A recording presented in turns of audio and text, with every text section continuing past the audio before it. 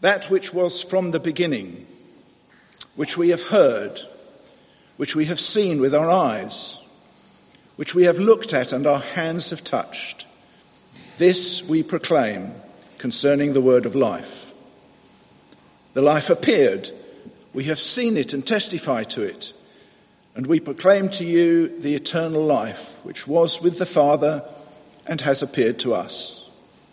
We proclaim to you what we have seen and heard, so that you also may have fellowship with us. And our fellowship is with the Father and with his Son, Jesus Christ. We write this to make our joy complete. This is the word of the Lord.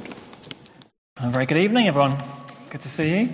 My name is Chris, as Hannah said. Met most of us, but if I haven't met you, it'd be lovely to meet you after the service and get to know you a bit. And we're going to look at that passage that Sue read for us. So let's pray for God's help as we look at that together. Dear Heavenly Father, we do thank you that we can know you, we can praise you, we know you as our God and Father. And we pray so much, Lord, that tonight that we would know more about what that means and how wonderful that is to know you.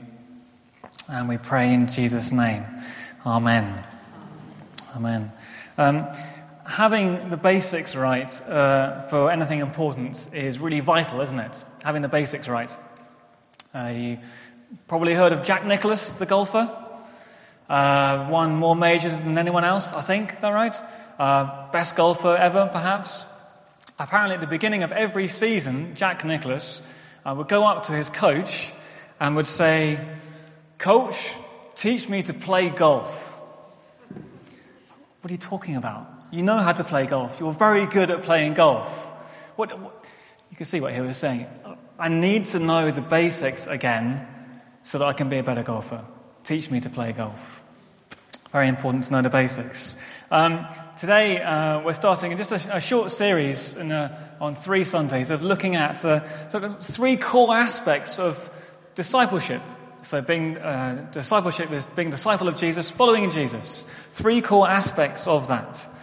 And this is quite a theme for the year, growing in discipleship.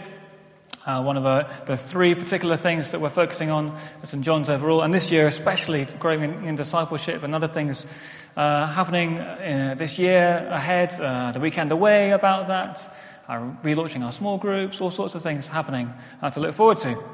And we're looking now at these 3 core aspects of what it means to grow in discipleship. Next week we're looking at worshipping, and after that we're thinking about obeying God. But tonight, knowing God. The core aspect of knowing God. And that's a key question for all of us. If we're here, we wouldn't call ourselves a Christian. Knowing God. How can I know God? That's a massive question, and you're really welcome, and I hope tonight is helpful for you. Of course, it's a massive question for all Christians. Knowing God. That is the heartbeat of the Christian life. And if I want to grow in that, well, I need to know what knowing God is actually about. So, very important.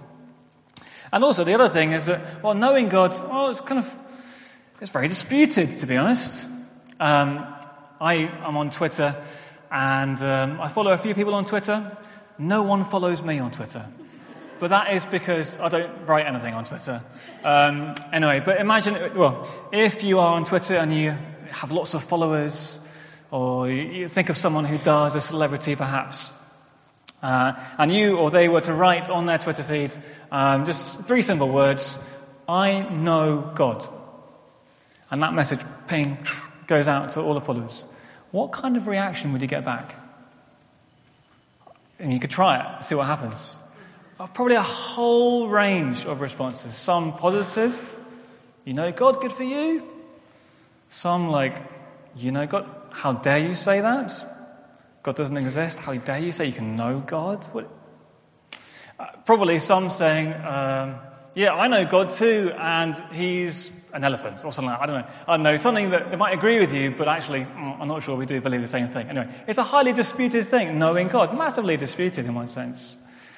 So it's very important to think through. And tonight we'll see 3 aspects of knowing God from the verses that we had read. We'll see the basis for knowing God, we'll see the essence of knowing God, and we'll see more briefly the overflow of knowing God. So first of all, what's the basis of knowing God? The basis. Well, what we hear tonight is that the basis of knowing God is the testimony of the apostles. Let's think what that means. A quick word of context here. 1 John. The author is John, who was the author of the Gospel of John as well, probably. And he's writing to several churches. And he was an apostle, so he saw the risen Lord Jesus. And he uses the word we in these verses. So that's him and the other apostles who saw the risen Lord Jesus. And he's writing to these churches really to give them assurance. Assurance, really. He's saying, be assured, you have the right basis for knowing God, actually, so be assured. Let me read verses 1 and 2 again.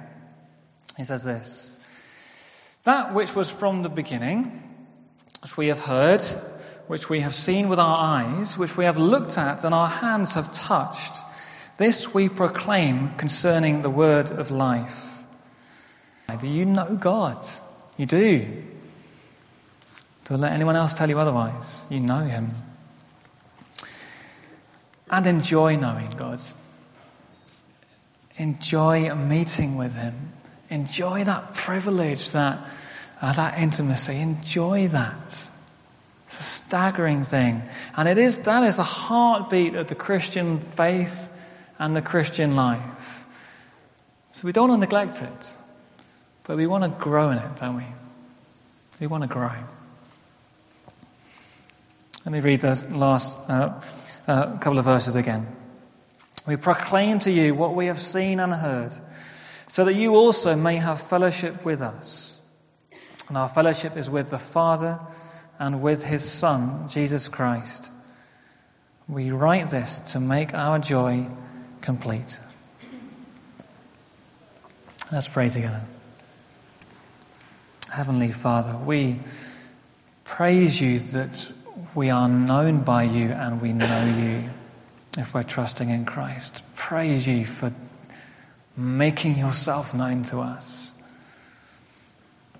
We can come to you, meet with you, the living God. Thank you. You are so wonderful. Father, we pray for us all that we would know the joy, the privilege of this all the more.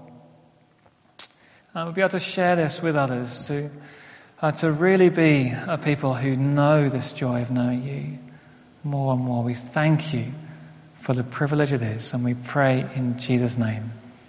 Amen.